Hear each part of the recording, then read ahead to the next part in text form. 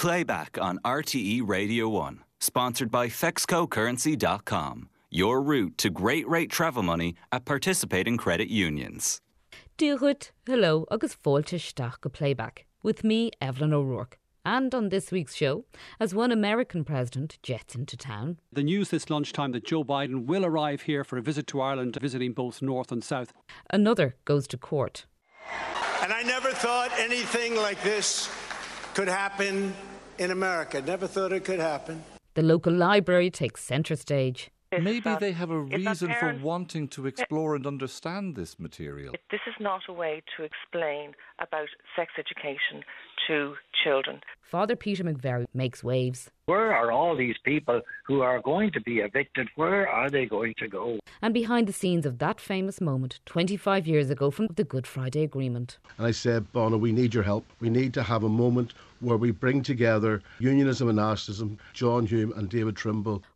We begin with presidential business and the confirmation on Wednesday that President Joe Biden is coming to town. Antóniste Micheál Martin, welcome to the announcement with Brian Dobson on the News at 1. Well, first of all, I think we welcome the visit, and particularly in terms of the focus in marking the tremendous progress made over 25 years in terms of the Good Friday Agreement and peace in Ireland. Teresa Mannion then hot-footed it to Ballina to see the upper for herself. The town is buzzing at the moment, the bunching is going up. And found a cousin of Joe's hard at work. Community clean up here and the place looking fantastic. So yeah, it's all go here in Ballina. We're really looking forward to it.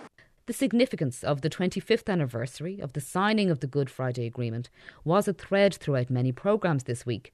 It was on Good Friday in 1998 that a deal many thought was impossible was announced. The agreement brought an end to Northern Ireland's troubles, a conflict in which more than 3,500 people were killed and tens of thousands injured and bereaved. Vincent Carney there. And then on Friday morning, Good Friday morning, Anya Lawler was at Queen's University for Morning Ireland. And 25 years ago, the clock was ticking on the peace talks here in Belfast. It was time and beyond time for hope and history to rhyme. And one of the names on that agreement was that of then Sinn Féin President and negotiator Gerry Adams. And Gerry Adams is with us. As I remember, on that morning, there was huge hope and optimism, but then that faded during the morning. Jeffrey Donaldson walked out, and then, as you say, David Trimble did sign the deal. Jeffrey Donaldson, now leading the DUP, still outside Stormont. You've said they should be given more time to make up their mind on the Windsor framework, but if they don't, then what? Over to the Irish government in particular. The Irish government have not been proactive. And so I do think that Jeffrey should be given a limited amount of time. He's refusing to go into an assembly over an issue which the assembly has no responsibility for. If they don't, then let's look at the whole thing anew. But I mean, we're not waiting. One of the reasons why I'm doing the bit that I'm doing, working, is to make sure we don't waste time. And is Joe Biden spending less time here in Northern Ireland because there's no point in going to a Stormont that's not sitting? I sympathise with him not. I mean, why would he go to an empty building? He may as well go to a wake. And other familiar names from that time too cropped up in all sorts of ways this week, with Oliver Callan sitting in for Ryan, recalling... Oliver, read the Good Friday Agreement. Remember the legendary Mo Molam?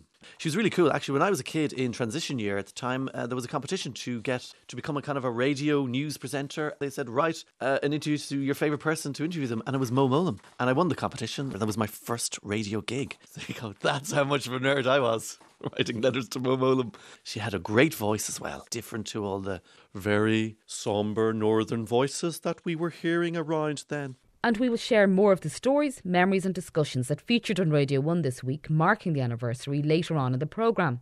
But back to this week, and while you may be busy digging out the bunting for Biden, the big issues like housing that have dominated the headlines for so long continue to be discussed. And it seems that while everybody knows there's a housing crisis, there is no one single solution in sight. But people are trying. Now, a scheme put in place by one local authority is allowing them to purchase the homes of people who are aged over 60 and who are looking to downsize, and in return offer them long-term social housing. Last week, one new block opened to prospective tenants and Brian O'Connell went along. But are people buying it? Quite interesting, isn't it? The scheme is called right sizing, and in return you have security of tenure for the remainder of your life, and then the amount you pay in rent is means tested. This woman I met was looking at a 2-bedroomed apartment, and I asked her how she came to that decision. At my age, I would like a 2-bedroom place because my only child lives in Mayo. What's the attraction for you then? The attraction is no gardens, no cutting grass, no steps, lots of things really. And how do you feel about moving from your family home? Oh, that don't worry me at all. Yeah. If it worked out for you, you'd sell your house at a discount to the council and then you become a long-term tenant here. Any idea how much you'd be paying a month? That depends on your pension. It will take up to 50,000 depending on your age. I'm after paying £800 for all heating on my own since October. Do you think you'll be getting the keys here? They're the best one I've seen in a long time. And it's a safety aspect of it as well. You feel safe. I have alarms, everything in my house, and I still don't feel safe. Sounds like a deal could be done there, Claire. Brian O'Connell. But while creative solutions are being discussed, the lifting of the temporary ban on evictions continues to make waves. Where are all these people who are going to be evicted? Where are they going to go? Earlier this week, Father Peter McVerry was predicting the impact that the lifting of the ban would have. As part of those conversations, he had also said that the Taoiseach had overridden Minister for Housing Darragh O'Brien's wish to extend the ban. Homelessness campaigner Father Peter McVerry has issued an apology to the Taoiseach today after he received unfortunate and inaccurate information, he said, which suggested that Leo Varadkar had overruled Minister for Housing Darragh O'Brien on extending the eviction ban. Father McVerry spoke to Cormac O'Hara on Drive Time on Wednesday. I had said that the Taoiseach had overridden the Minister in relation to this issue. And in light of the Taoiseach's denial and the Minister's denial, I have withdrawn the word overridden as it suggests a conflict between the two of them. I accept that when the decision was made, the Minister, all the ministers in the Cabinet and the Taoiseach all made the decision together to end the ban. Did someone then call to put you right? Is that what happened? The word I had been given by my sources was overridden, and I accept that that is now inaccurate. I want to get back to the real issue, which is where are all these people who are going to be evicted? Where are they going to go? Another man whose voice rang out on the airwaves too this week was, well, does he really need an introduction? God bless you all. We have to save our country. And I never thought anything like this could happen in America. Never thought it could happen. Donald Trump was in New York to face charges. Marion McKeown was there and she spoke to Claire Byrne. Well, it was like sort of an outdoor carnival meets a festival meets a day out for the bewildered, to be quite honest there.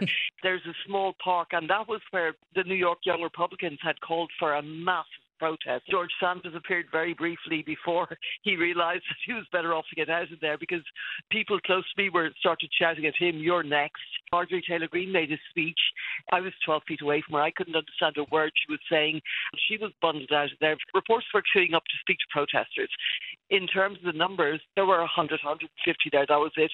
And other familiar voices to us here from America this week included golfer Rory McIlroy, as he, Seamus Power and Shane Lowry are setting out for glory at the Masters in Augusta. And it seems that it doesn't matter how many millions of dollars you have in the bank, you can still dream. Yeah, I've let myself dream and let myself think about it before I go to sleep at night. And yeah, of course, because I think the more and more you play it over in your mind, the more ready you'll be for it. You got to have dreams and you got to be able to let yourself dream. And I'm certainly letting myself dream this week. And the power of sporting dreams is a wonderful thing. I mean, have you ever wondered what it might be like to get the magic call-up from your country?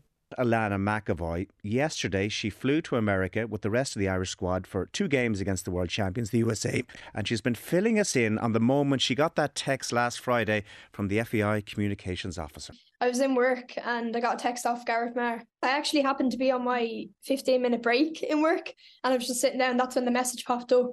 My 15-minute break turned into a 40-minute break because I couldn't stop crying. Like, I was just shaking, couldn't eat, couldn't nothing. Like, and then obviously I had to explain to my manager that, look, I'm not going to be here for the next 2 or 3 weeks. And it was the longest shift of my life.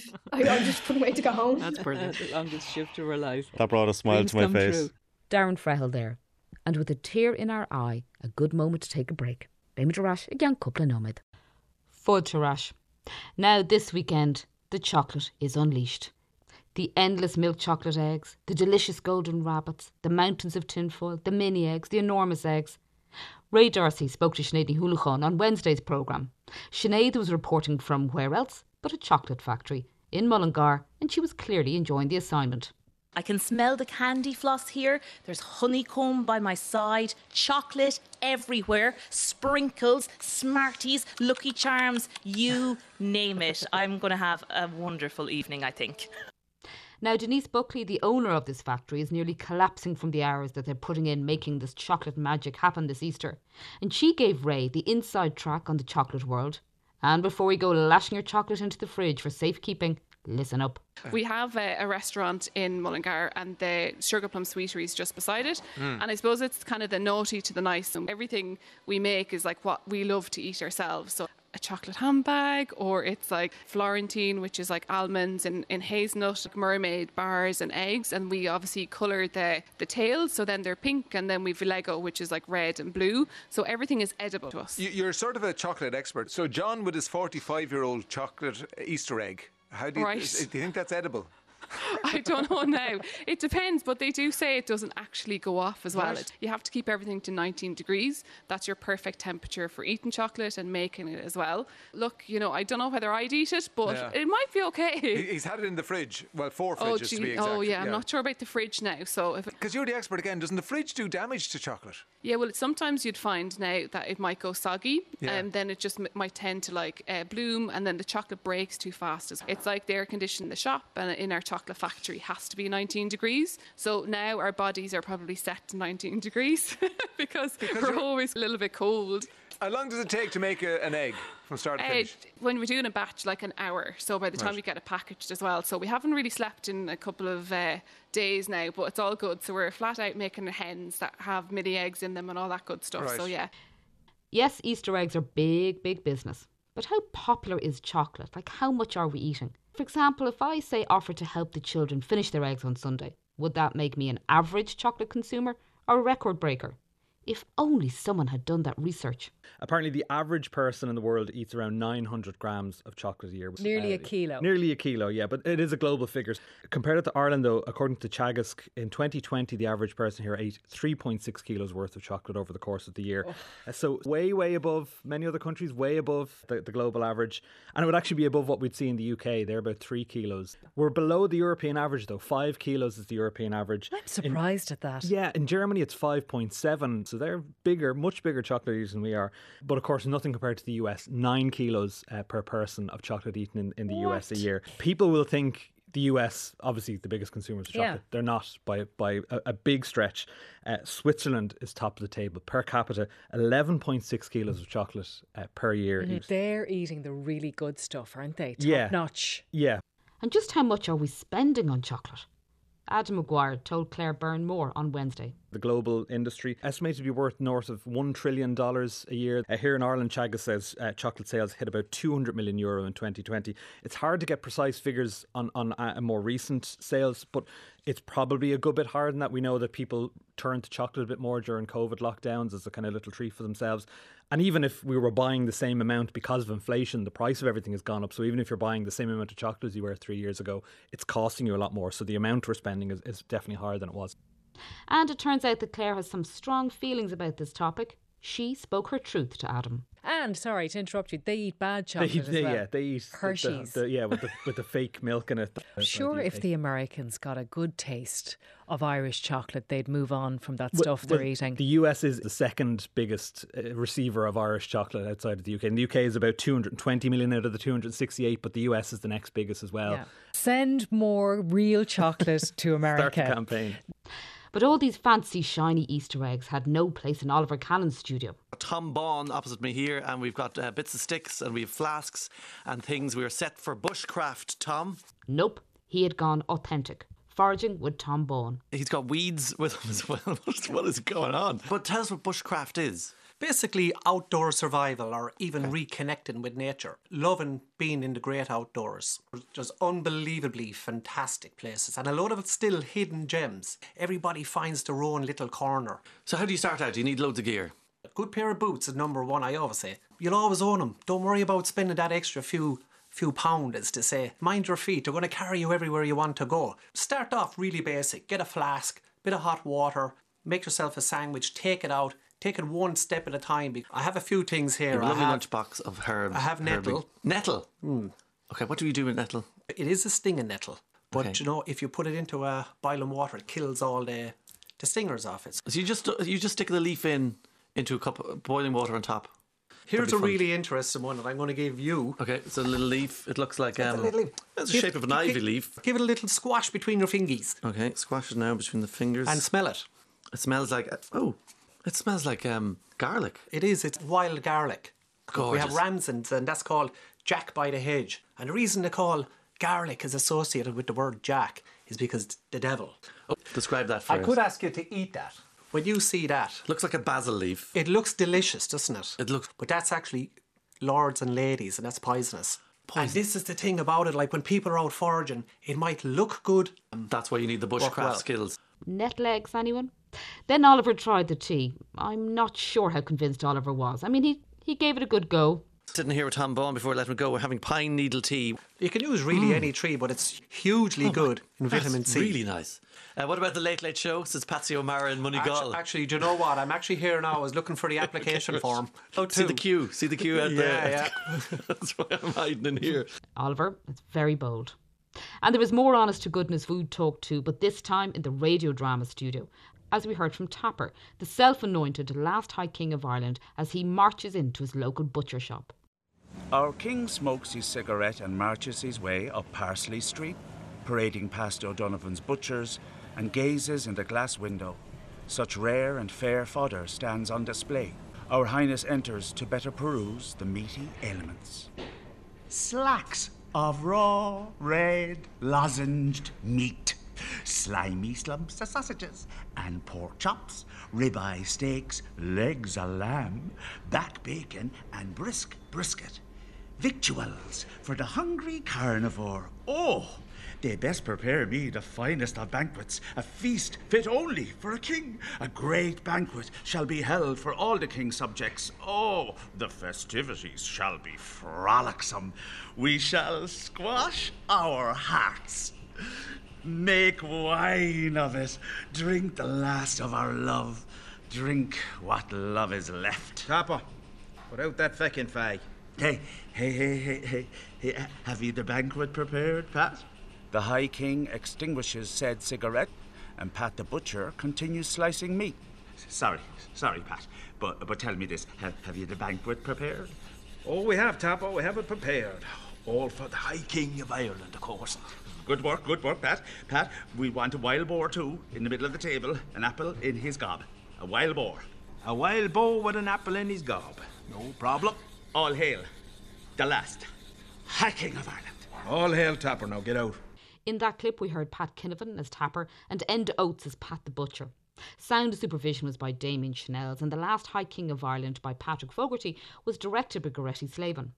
It was a winner in the PJ O'Connor Drama Awards. And to hear the full podcast of this play and hundreds more, go to rte.ie/drama1. And there was more standout drama too this week on our airwaves, as the beloved actor Brian Murray, who first burst onto our screens as Florrie Knox back in the Irish RM days, joined Sean Rocks to talk about his new role in Deirdre Kinahan's play And Old Song Half Forgotten.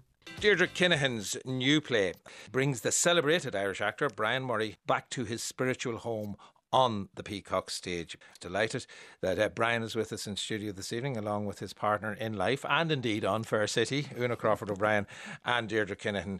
Can we go back to the events around Halcyon Days, which was a play that you were working on with Deirdre? What happened? We were rehearsing the play and I noticed that Brian just wasn't up to learning the lines. And most unusual, because Brian would be able to pick up a script and a few minutes later he'd know the page, no problem. So it took me a little while to make the suggestion to him that would he go and see somebody about it. There was a time, before that obviously, when you get your script and I'd put it over, you'd read it down. That's great. Next one, and it's there. And then suddenly it started to go away until eventually I had the script, and there was no way that I could remember even learning them. it was frightening and devastating. You know, this is my job. This is what I love more than anything. Do you know what I mean? This is what I love. You know. And yet it took him quite a while to acknowledge. Yeah, well, of course, that he had Alzheimer's. Who among us doesn't want to stave anything that's unpleasant off? No, yeah. I was just in the conversation with Brian and Una, and I know and knew what an extraordinary talent Brian is. Maybe I can write you a play that you can read. That really led to where we are now. An old song half forgotten. Absolutely.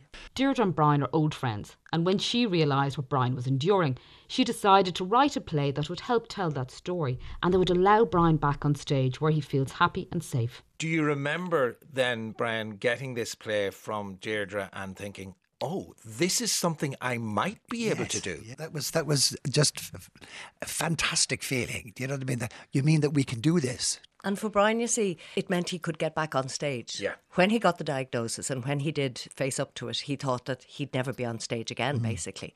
So therefore, Deirdre gave him the most magnificent opportunity again to be on the stage, which is what he loves. How did you go about coming up with an idea that meant that Brian could, even with Alzheimer's, work through this script? Then I spoke to the Abbey and I said, OK, I'm going to write a play for Brian Murray, who's been diagnosed with Alzheimer's.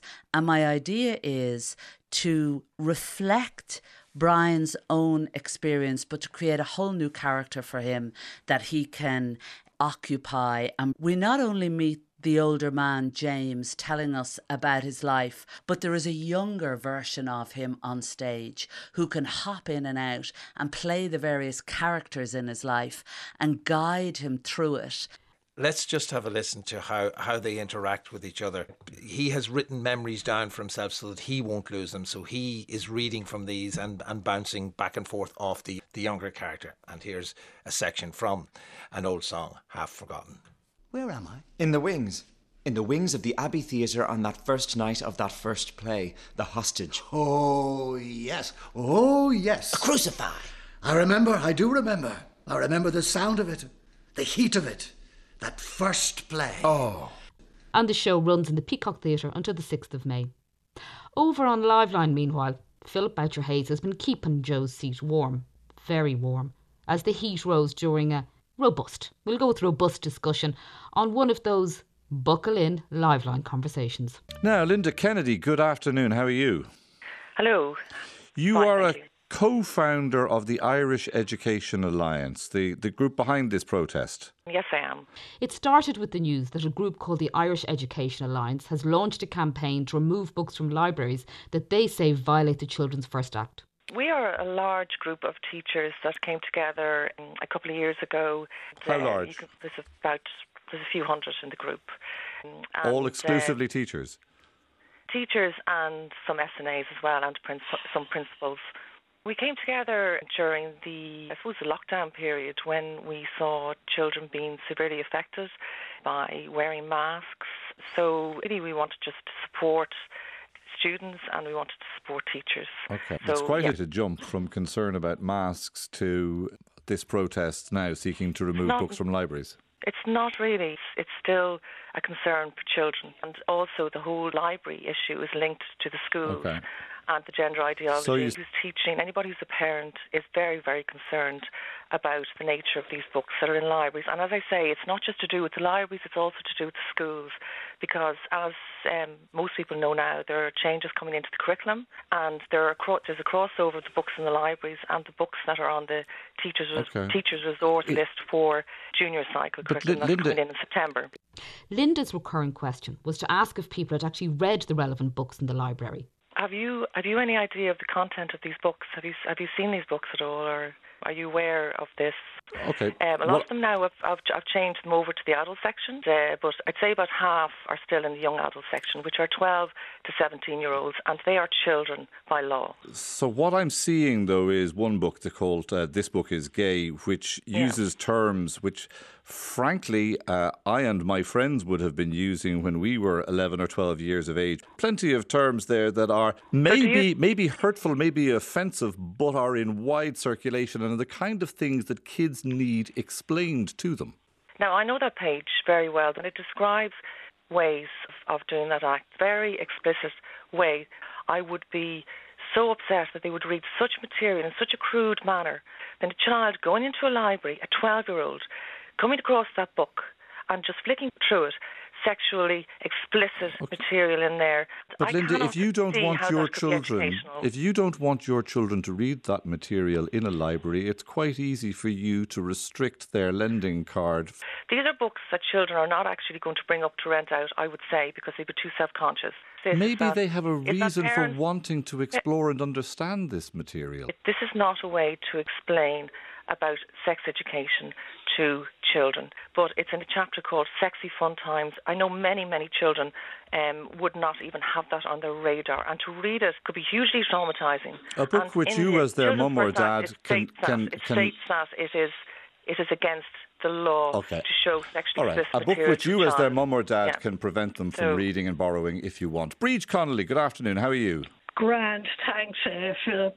Idea of taking books off shelves or even moving them into adults or whatever really does nothing except impose censorship. I'm going to bring Pat Cotter in here. Go on, Pat. Two of the most interesting things Linda has said for me is that there's no debate here. She's saying how 99.9% of people would agree with her.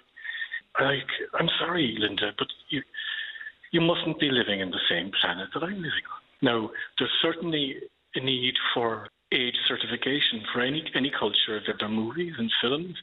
Should it not be the same for books with age certification? It's too sweeping a statement. But had you read the right ones, the ones that Linda was protesting against? I went and looked at some of these books myself this morning. It's practically innocuous when I looked at it. In fact, if I wasn't directed there by a librarian, I wouldn't be able to find it myself. Over 14 to access those books. You can access books that's suitable for people over the age of 14. The idea that they put anything that would be massively endangering to children in children's ways, it's unbelievable. What book is it that you mentioned there? The book called Yay, You're Gay. No, that's not a book that we've targeted at all. But there are books there that are okay. The conversation went up a notch, with other callers from both sides joining in. It was gripping stuff. And then, just as the clock was ticking down, Pat rang Philip. You're a former school principal, but the reason that you're calling is that your son is gay. Yeah, I have a gay son. Well, he's a man now, and he's in a relationship and all that. And from all my time, Philip, in schools, 20 years as a principal, the biggest form of bullying I noticed when I retired was anti-gay bullying. And I prepared thousands of children for confirmation, and they would have been 12 years of age and so on. I would have said things to them, about sex and about having sex. Obviously, that sex is something that should be restricted to a loving relationship. I can't really comment on the books because I haven't actually read them. But my position on this is it's a very tough life for young people when they discover that they're gay. Philip, you have a country like Uganda now, given the death penalty. They're lost for information. There is literature out there for them that they can sort of lighten themselves, that they're not sort of the only ones in the world that feel this way. That's a good point to put to Jana just before we wrap things up. Jana, all they're doing is seeking a little bit of enlightenment. Yeah, I believe enlightenment is one thing, but back to child protection, I encourage every parent to the library and read the books for themselves to make their own opinion. Pat, do you think that the children need to be protected from these books? Don't know what's in the books, but I think that there definitely needs to be a source of information, enlighten themselves and feel part of something, Thank you, Pat. Thank you, Jana. Thank you, everyone, for today's conversation. From Liveline with Philip Boucher-Hayes, and I'd say he could have done with a cup of nettle tea after that show. Seo am bhrách an susa hógal. Bé me deráis an cúpla nóid le cuimhnachán cuachtach ó 25 bliain ó hin. Fáilte rás. Over the past few days, as we build up the visit of the American President Joe Biden, the airwaves have been filled with memories, recollections, analysis and painful reflections sparked by the 25th anniversary of the signing of the Good Friday Agreement. On Sunday, Miriam O'Callaghan went behind the headlines to bring us the real story of that famous triumphant moment when Bono held John Hume and David Trimble's arms up high on the stage at the waterfront in Belfast. Just days before the referendum, two men joined Bono on stage with U2, SDLP leader John Hume and Ulster Unionist Party leader David Trimble. Both men had been strong political opponents, but in what became one of the defining images of the agreement, they demonstrated that nationalists and unionists were stronger together. She started by reminding us how the referendum vote was far from certain in those days beforehand.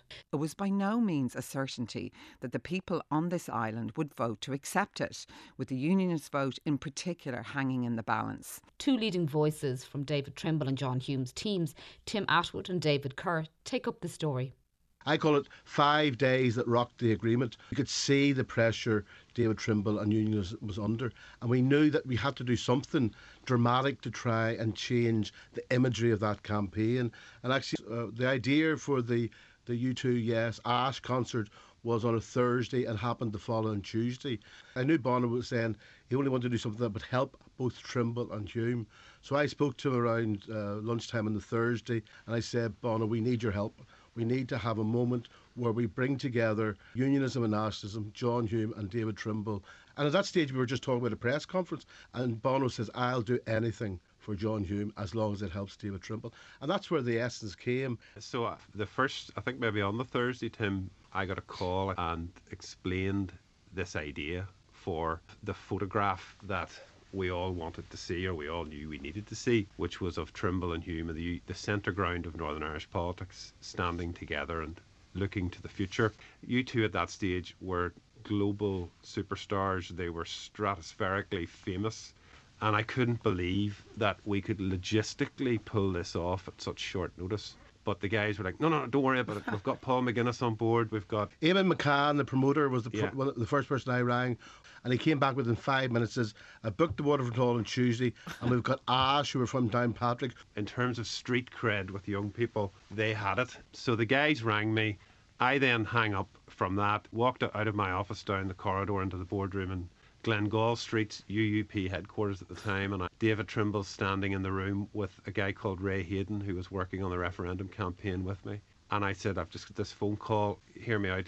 I think this is a really good idea. And I explained it, and David was on board. So we were off.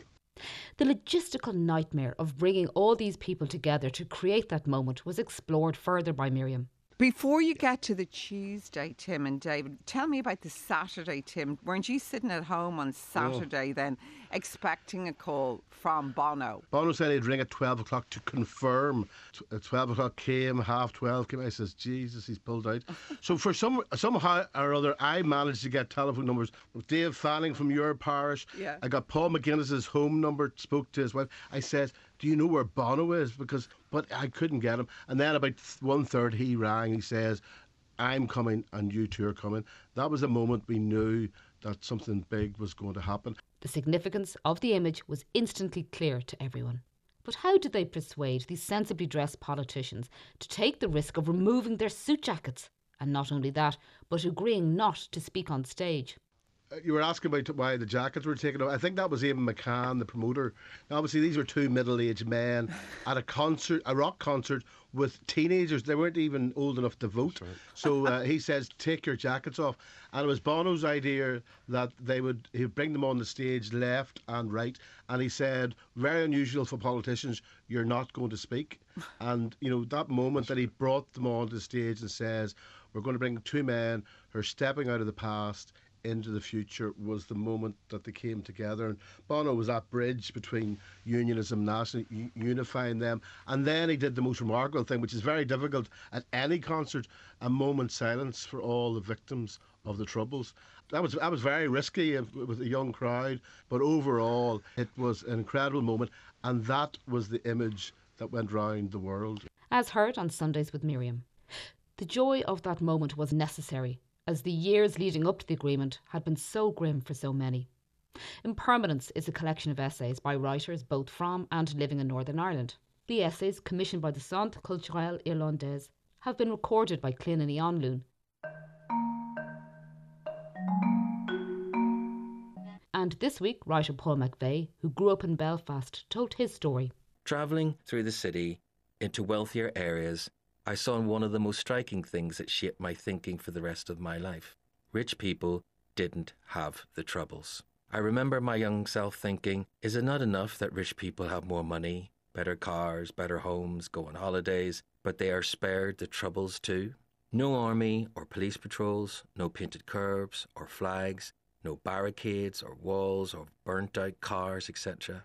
They lived like people in the exotic dream world I saw on the TV. I wanted a life like theirs. I hadn't known it was possible in Belfast. But simultaneously, I resented these people and, to my eyes, their easy lives. At one time, Ardoin was called the biggest slum in Europe. Time has brought better housing, and I don't see the level of poverty and desperate living conditions in working class areas in general. Trauma and the impact of having less passes through the generations, some would say genetically. Healing can take generations. Scars can fade, but some are permanent. For him, finding the theatre unlocked a whole new world. At 16, I joined the drama club at my further education college. We hadn't had one at my school. I needed an outlet for all the adrenaline that 16 years of pent-up me was releasing. But I remember the faces of my parents when I told them that the project was residential. If permitted, I was going to stay at a Queen's University Hall of Residence for 4 weeks. It was in my city, 20 minutes drive from my house, but I'd never been up that well-known road where the rich of the city lived. Later, I learned that my mum used to clean a doctor's house there before I was born. The Ulster Youth Theatre was an incredible experience, one that changed my life forever. For a start, it was the first time I was actually popular. My peers, who came from all around Northern Ireland, they liked me. They found me cheeky, funny, quirky and rebellious. Proof of my startling newfound status as most popular, I dated the most popular girl in the group. In a production of Romeo and Juliet, I dated the stunningly beautiful, breathtakingly talented Juliet herself. I was in love for the first time. I was terrible at it. So unaccustomed to dating, I was a nightmare. Jealous, clingy and controlling, and needless to say, it didn't work out.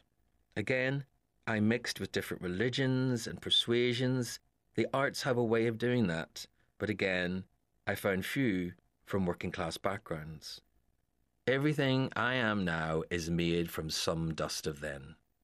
I was taught the ephemeral nature of theatre.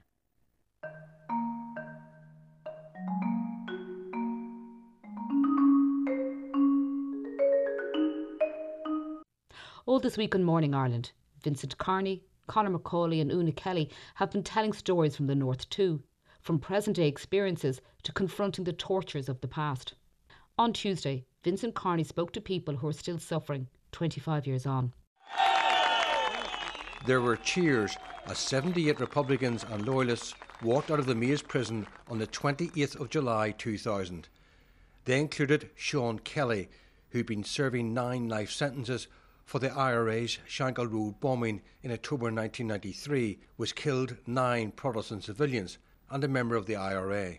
Also freed that day was Torrance Knight, a member of a UDA gang that shot dead 8 people in the Rising Sun bar in Grey Street in County Derry a week later, on the eve of Halloween, in retaliation for the bombing. One gunman reloaded his weapon and even joked about what happened, shouting "trick or treat." 7 months earlier, he'd been part of a UDA gang that shot dead 4 Catholic workmen in the village of Castle Rock in County Derry. One of those killed was an IRA member. The others were civilians, including 58-year-old Ger Dalrymple, a father of 6. It was just unbelievable that Daddy, above anybody, would have lost his life in the Troubles. He was the most innocent, kind, caring man you could have come across. His daughter, Fiona Kelly, says the family was horrified that Torrance Knight, who lived just nearby, walked free just 5 years after being given 12 life sentences for his role in the 2 attacks. Torrance Knight was free to go and live his life. That was very tough for me, for the thought of meeting that monster just really terrified me. She went on to say that their pain didn't end with the signing of the Good Friday Agreement. While relieved the Good Friday Agreement signalled an end to the violence, Fiona says victims' families paid a high price for the peace. There was nothing in the Good Friday Agreement for victims, but the ultimate is peace. My children, nieces, nephews are growing up in a very different society to what I grew up in. The impact of this lives on for generations and families, as told to Vincent. Nuala Malone's husband Michael was one of 2 undercover RUC officers shot dead by the IRA in a bar in Belfast on the 26th of August 1987. My husband went to work at 3 o'clock and he never come home alive. Nuala also feels that families of victims of the Troubles were forced to pay a high price to bring them to an end. My voice was never heard, and I chose until this point never to have it heard. But people have to know the pain, lifelong pain, the sentences we have. We're the ones that serve the life sentences of the terrorists. The Troubles changed their lives forever, and no one date can alter that. And then on Thursday morning, Oliver Callan brought us this cracking story about the one-armed Dundalk footballing star Jimmy Hasty. Paddy Malone joined Oliver in studio to tell him about this wonder. Paddy's dad Jim had championed Jimmy, and growing up, Jimmy was a hero to Paddy and his friends. Family connection is that my father was chairman of the club with Dundalk Football Club from 1955 to 1996 when he died. He heard about Jimmy and he went down to have a look at him. He's from Belfast, and Dad was so impressed with him, he wrote his own cheque to sign him as a professional player. So he presents this idea at a meeting, doesn't he? He presents this to a meeting, and one of the players was aware of a slight problem that Jimmy had, objected.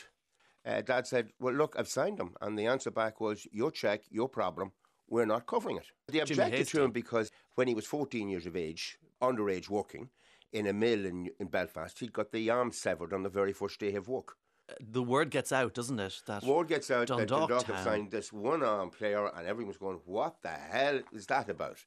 20 minutes into the match, one of the directors puts his head round the door and says, Jim, whatever you're owed, take it out of the gate. He has scored one, made a second, and he's unplayable. The opposition don't know what to do with him. Phenomenon. He was incredible. Many years later, I asked a referee that I recognised who had done League of Ireland refereeing, what was it like to referee in Oriel Park, Dundalk's home ground? And he looked at me and says, I hated the place. I had to deal with Hasty. I never knew when he fell, was it on balance, whether it was deliberate, whether he was looking for the foul. But the one thing I knew, every time he hit the ground, the crowd was shouting for a penalty, even if it was on the opposition side. Didn't matter. Really? The crowd was just on my case the whole time. He became he was the Maradona for Dundalk. Then, just as I was smiling to myself, enjoying both the story and the storyteller, this. On the 11th of October 74, Jimmy had been dragged from a bus stop and shot in the back by the UVF and was dead. And this is the end of this unbelievable story. He was a young man. He was 38. He was a young man. Two boys. They were 2 and 7 at the time. Mrs. Hasty never talked until the UEFA documentary last year. But I'm glad she did it because, in 10 years' time, it will be impossible to put these documentaries together and explain. It's just about in time to get it done.